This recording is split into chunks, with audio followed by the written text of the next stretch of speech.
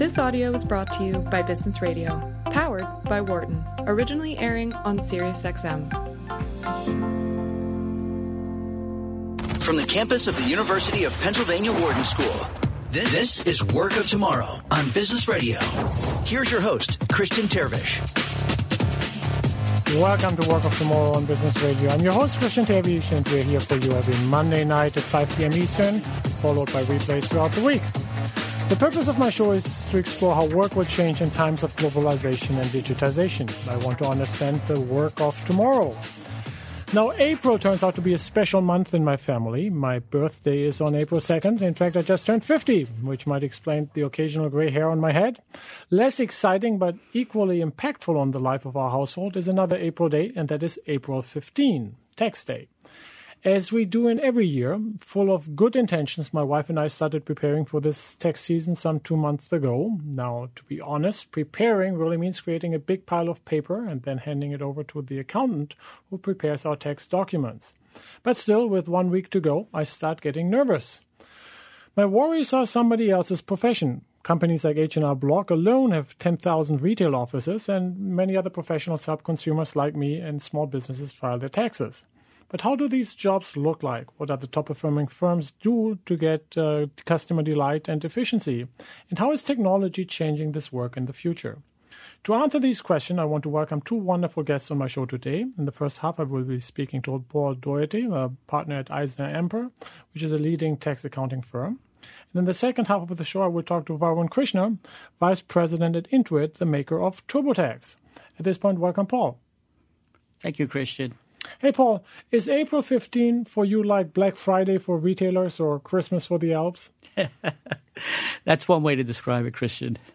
How big is the seasonality factor? I mean, how much of your business, if you think about the total hours that you work or the number of client contacts, how much is happening in this kind of the 4-6 weeks ramping up to April 15? I would say a big majority of our time is spent now. There's just been so much compression in the industry.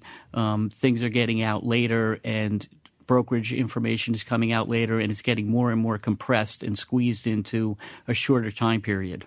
And how do you guys react to that? I mean, do you have flexibility in staff where you have like retired partners who come in and help out, or is it just you have to really suck it up in overtime?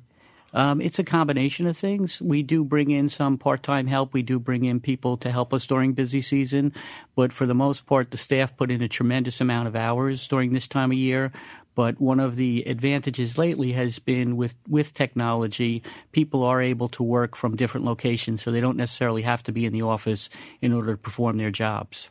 Tell us about your firm. Tell us about Eisner and the services that you guys provide. So Eisner is a leading accounting and advisory firm. We have 1,600 people in the organization. We have offices in New York, New Jersey, Pennsylvania, Florida, California. We also have international offices in Europe. We have offices in India as well as the Cayman Islands. And on the customer side, how many customers or how many tax accounts would you serve per year?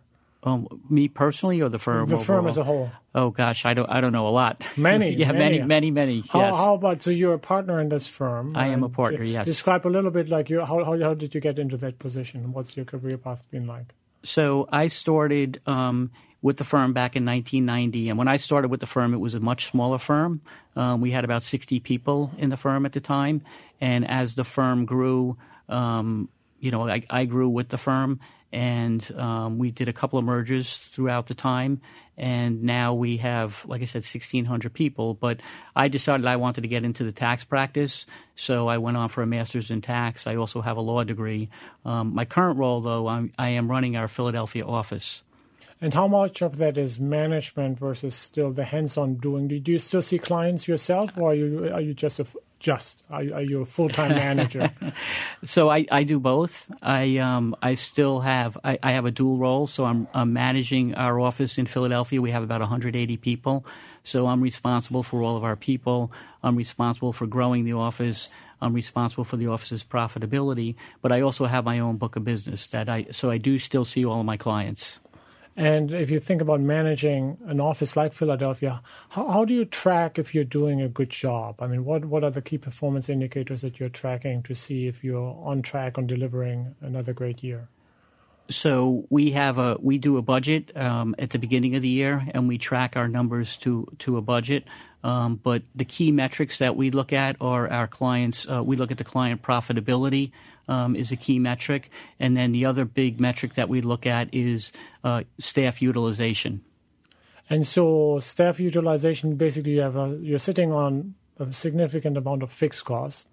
Right, and so it's about keeping that stuff. It's about some version of billable hours. Is that Correct. the right way of thinking about it?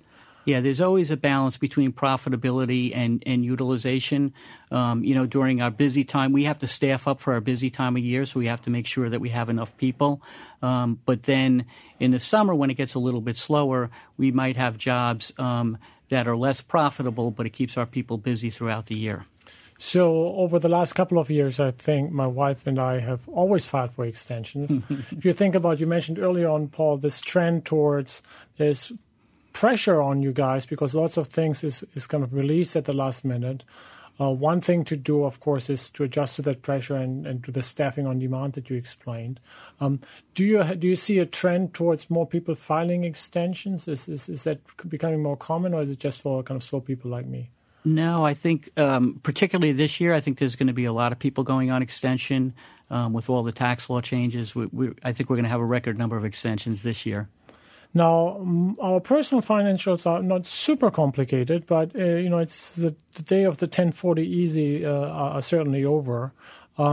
If I would take my financials with, like a small firm, my teaching here, some European accounts and other things, if I would take my financials and bring it to the 180 partners at your firm, would I get pretty much the same advice from everyone, or is there like a lot of subjective decision making?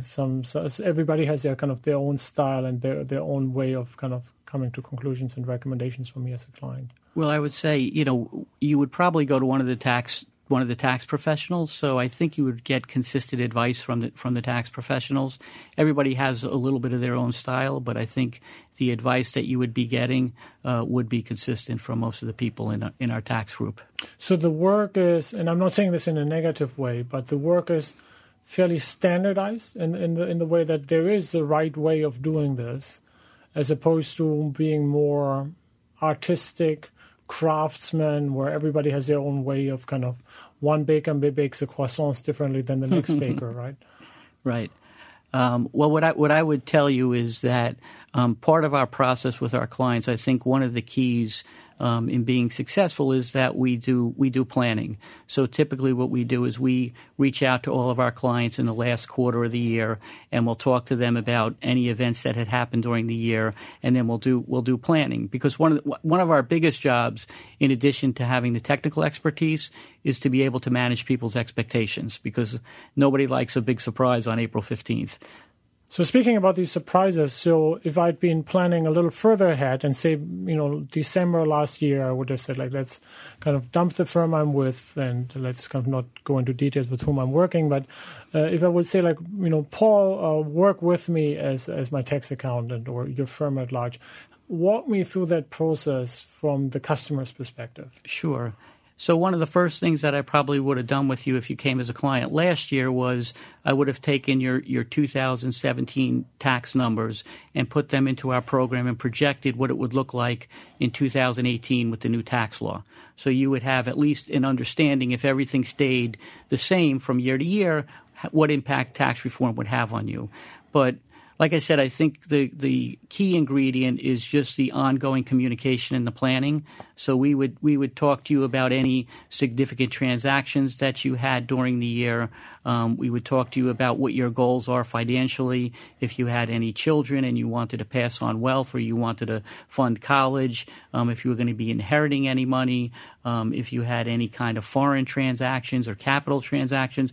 So, the tax return is the end product, but what goes into it is, as you said, the ingredients, right? And the ingredients are, to me, the planning throughout the year. So that's something I want to certainly get back to later on in the interview, which it strikes me as really interesting, right? There is this clear transaction of filing the actual return, but there is an advice giving that is much more, again, that is a little bit more artistic and leveraging your intuition and experience. But before we get there, Paul, you mentioned this idea we would put it into our system. Mm-hmm. what does the system look like? So we have different programs that we use. So we have a program that we use to do income tax projections, and it allows us to do different cases, and it allows us to project out, 10 years forward. So we would take your data, your information, and like I said, we would start with your previous year and put that into our computer program, and that would be kind of our base year. And then we would run different scenarios based on that. If you had a big capital gain or if you had some other kind of transaction, we would kind of walk through and see what the taxes would be and then see if there was anything we could do before the end of the year to help you minimize those taxes. So when you refer to that system or software, is that a homegrown thing that you built over the years? Is that something that is like TurboTax for grown-ups? Is this an Excel spreadsheet that sits on Paul's desktop? How can I kind of visualize this? For individuals, we use a program that is just it's a commercial program, and it's put out by BNA, and that's the program we use for our projections. And it helped me think through that as a consumer benefit from that. So you could basically do some form of scenario analysis, saying like, Christian, if you would give that kind of asset to your children at this point over the next 10 years, it would save you so much. You could simulate for me the future. Correct, yes. Is that something, give us a sense of now as you're walking with me then through this period of advice giving to ultimately filing the papers for a typical, and I certainly understand there is no such thing as a typical client, but for a somewhat median in complexity client, how many hours of work is involved in there? So, like I said, the important thing is the planning. So we like to do that throughout the year. So, it depends on the situation. But that could be as little as, 2 hours, or it could be as much as 20 hours or 25 hours to do the actual planning, depending upon the situation and the transactions that the individual has in a given year. To do the actual return, that is pretty much a fixed cost. I mean, we could kind of figure out how many hours it would take, but on average, an average return probably takes 20 hours because we have a review process. So it's not just prepared; it's also reviewed a couple of different levels of review. In case you're just tuning in, you're listening to Work of Tomorrow here on Business Radio. I'm your host, Christian Terwiesch, and I have the pleasure of chatting with Paul Dougherty, who is a partner at Eisner-Amper, and we're talking about tax preparation. And Paul has seen his share of tax documents in his career. Paul, what has changed over the last 20 years? I mean, if you think about, we talked about the system, the technology that lets you kind of simulate different consumer decisions on future tax burdens. What technological changes have you seen in your career? So I think to answer that, I would look at it from the perspective of three perspectives. One, the IRS, one, the client, and then how it impacts us within our firm. So the IRS started, it's probably about 20 years ago that we've been filing returns electronically. So in the old days, you used to have a paper copy of your return. You'd mail it in. The IRS would then input those numbers into their system. Sometimes they'd make key punch errors, and you might get a notice. But starting in 2000, it shifted, and we went to electronic filing. And electronic filing, basically, we're responsible for inputting the data, and then we have to get that form, I'm sure you're familiar, Christian, the 8879, you have to sign and send back to your accountant. So, the IRS has kind of shifted some of that key punch data key punch to the firms now. So we're responsible. It used to be I mailed the return and I was done with it. Now I mail the return, I got to get the 8879 back. But everybody knows that now. So, so that's one change with regard to the Internal Revenue Service. Where everybody, I would say 99.9% of returns are filed electronically. From the client's perspective, what's changed is that a lot of the data it goes back and forth via email. So I always like to meet with my clients, but if I need additional information, they'll send me the additional information in an email.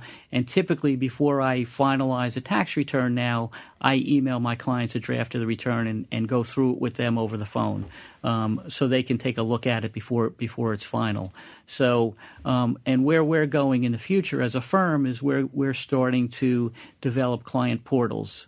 So this is our first year that we're using the client portal. So instead of sending a client a paper copy of the return, it's going to be posted to a portal where they could, a secure portal where they can go and they can access their tax returns, and we could put other information in there and communicate with them through the portal. So that's changes on, I guess, the client side. From a firm perspective, we do all of our returns. Everything is paperless now. So it's interesting when you walk through an accounting office now, you're not going to find any file rooms. Everything is done paperlessly. So the returns move through the process paperlessly. So we have a program, a workflow program. So somebody prepares the return. When they're done with it, they sign off on it, and they move it to the reviewer. The reviewer then looks at it, he signs off on it, and moves it to the final reviewer, the partner. So internally, everything moves paperlessly. And then the other thing that I mentioned earlier is people now have the ability to work from home, or they can work from anywhere. They don't necessarily have to be in the office to get their work done. They're able to access all of their files, and they're able to communicate internally through instant messaging with each other. We're able to share screens with each other if we're not at the same location. So technology has played a big part in the changes. If I think about the upstream, the more consultation, the more craftsman part of the job before the actual e-filing, do you have systems that help your accountants or the partner to kind of ask the right questions? So things that might only apply to like a very small fraction of consumers, that you have a system. For example, we bought an electric car last year. Would there be something in your system saying like, make sure you ask the customer that question, because that way there could be a deduction that the consumer might have overseen? Sure. We do have checklists that people can access and use when they're preparing returns. So we do have checklists is one source for that, but we also do all of our research now electronically. So years ago, we used to have big libraries with all the tax court cases and all of the statutes and the regulations and the case law and everything. Now everything is done online, all of our research. So we would type in electric car, and we'd get a bunch of hits on that, and we'd be able to do the research that way. But who prompts the partner or the accountant talking with me to ask about the electric car? That is part of the checklist? That is one of the questions. Yeah, I mean we do have very detailed checklists. Not everybody uses them. But they are available for people to use. The reason why I'm so interested in the checklist, and we've seen certainly a similar thing in medicine, where we also have a knowledge worker who are basically highly skilled going through complex issues, and again, checklists turn out tremendously helpful there. But to what extent, we talked earlier about the fact that if I would go to any one of your 180 partners, I would pretty much get consistent advice. If I think now about going to your competitors, God forbid, would I get the same advice from them as well? In some sense, is there a competitive differentiation, or is it basically, I don't want to say commoditized, but at the end of the day, if everybody gives me the same advice, then it is either a kind of a consumer experience piece that you guys are just nicer, you might be faster, or you might be cheaper, but if everybody gives me the same advice, in some sense, the product would be standardized. Yeah, I would say that when it comes to the planning piece of it, I think you would not get the same advice from everybody. So, that depends on a number of different factors. And I think, as you said, that's more kind of the art of taxes than the science of it. So I think the reason I say you would get consistent advice is because we do training for our firm and for our people, and we have something called Eisner-Amper University, where we do all of the training for our staff. So a lot of the partners, you would get consistent answers from. But even amongst the partners, we have discussions as issues come up, and we will talk to each other and say, here's the fact pattern. What do you think about this? So I think you would get different answers if you went to different places. That gets me back to what we discussed earlier on, right, with the traditional view being very much episodic, where I as a customer come to you and you execute towards what I like that you mentioned is we really have to sit down well in advance to then just make smart decisions before all the decisions are made, and all we can do is just document them for the IRS. So tell us a little bit, like, how do you learn about your customers and what is right for them? I mean, in the extreme case, if you would be part of my family or close friends, you would be with me every day of the year, and you could give me much smarter advice compared to the accountant who sits somewhat later and says, receives like, oh, Christian, you did what this year? Right. I mean, and part of it, I think you hit the nail on the head, is spending time with your clients, talking to them, periodically throughout the year, understanding if they've had any major transactions or changes in their life during the year. It's really, that part of it is about communication, I think, and ongoing dialogue with your client. Have you seen technology change that? I mean, assuming, and as my tax accountant, I certainly would have to trust you to take that role. In some sense, I could imagine I'm just giving you access to my bank accounts, right? You just see, like, what am I spending money from, where's the money coming in from, rather than me kind of taking my perception of this. I much rather could equip you with access to all of my financials, and since you are smarter and a pro, would that allow you to make better decisions for me? I don't know if looking at all your financial data would. I mean, sometimes it might be too much information. It might be too costly for us to do that for you. So I think we can kind of narrow down what we would want to look at and focus more. I mean, I think, the time may come for that in the future, with data analytics and that type of thing. But right now we're not there. Speaking of costly, I mean, this is business radio until eventually we have to talk about money. So how do you guys make money? Did you get paid by the hour, by a percentage of my tax revenue? What is your business model? So our business model is typically we'll meet with a client. We'll look at their prior year tax returns. We'll look at their information, kind of get a sense as to how they're going to provide us that information, and then we work up a budget and we come up with a figure, and we would call you and say, look, based on everything that you've given us and what we know, we think your return is going to cost $1,500 to do, and then. If there's any additional work that needs to be done, if there's other issues that come up as we're doing your return, we would call you and let you know that there's additional time being spent. So it's somewhat like a construction company. Is that a fair comparison? In terms of fixed, right? We give a fixed fee typically for compliance work. For consulting work, it's usually rates in hours. Mm-hmm. And so as you get better over time, knowing my case more. Probably in a couple of years we might see some stability in the tax code again. So those future efficiency improvements, they would benefit you in terms of in the first year onboarding a new customer. You might even lose money in that year. Do you think about it that way, that you're investing? There's more like a lifetime value of a customer. Yes, that's exactly how we think of it. So the first year we tend to spend more time because we have to learn. We have to learn the client. We have to learn how they keep their records. So we do make an investment in the initial year, and then hopefully that smooths out over time. Paul, you mentioned the role and the emerging role of data analytics and statistics and AI. How is that playing out right now? We talked about the last 20 years, and none of us here has a crystal ball. But if you think about the trends that are kind of emerging at the moment, and we think about the next 20 years in tax accounting, what do you see? I think what I see in the future, a couple of different things.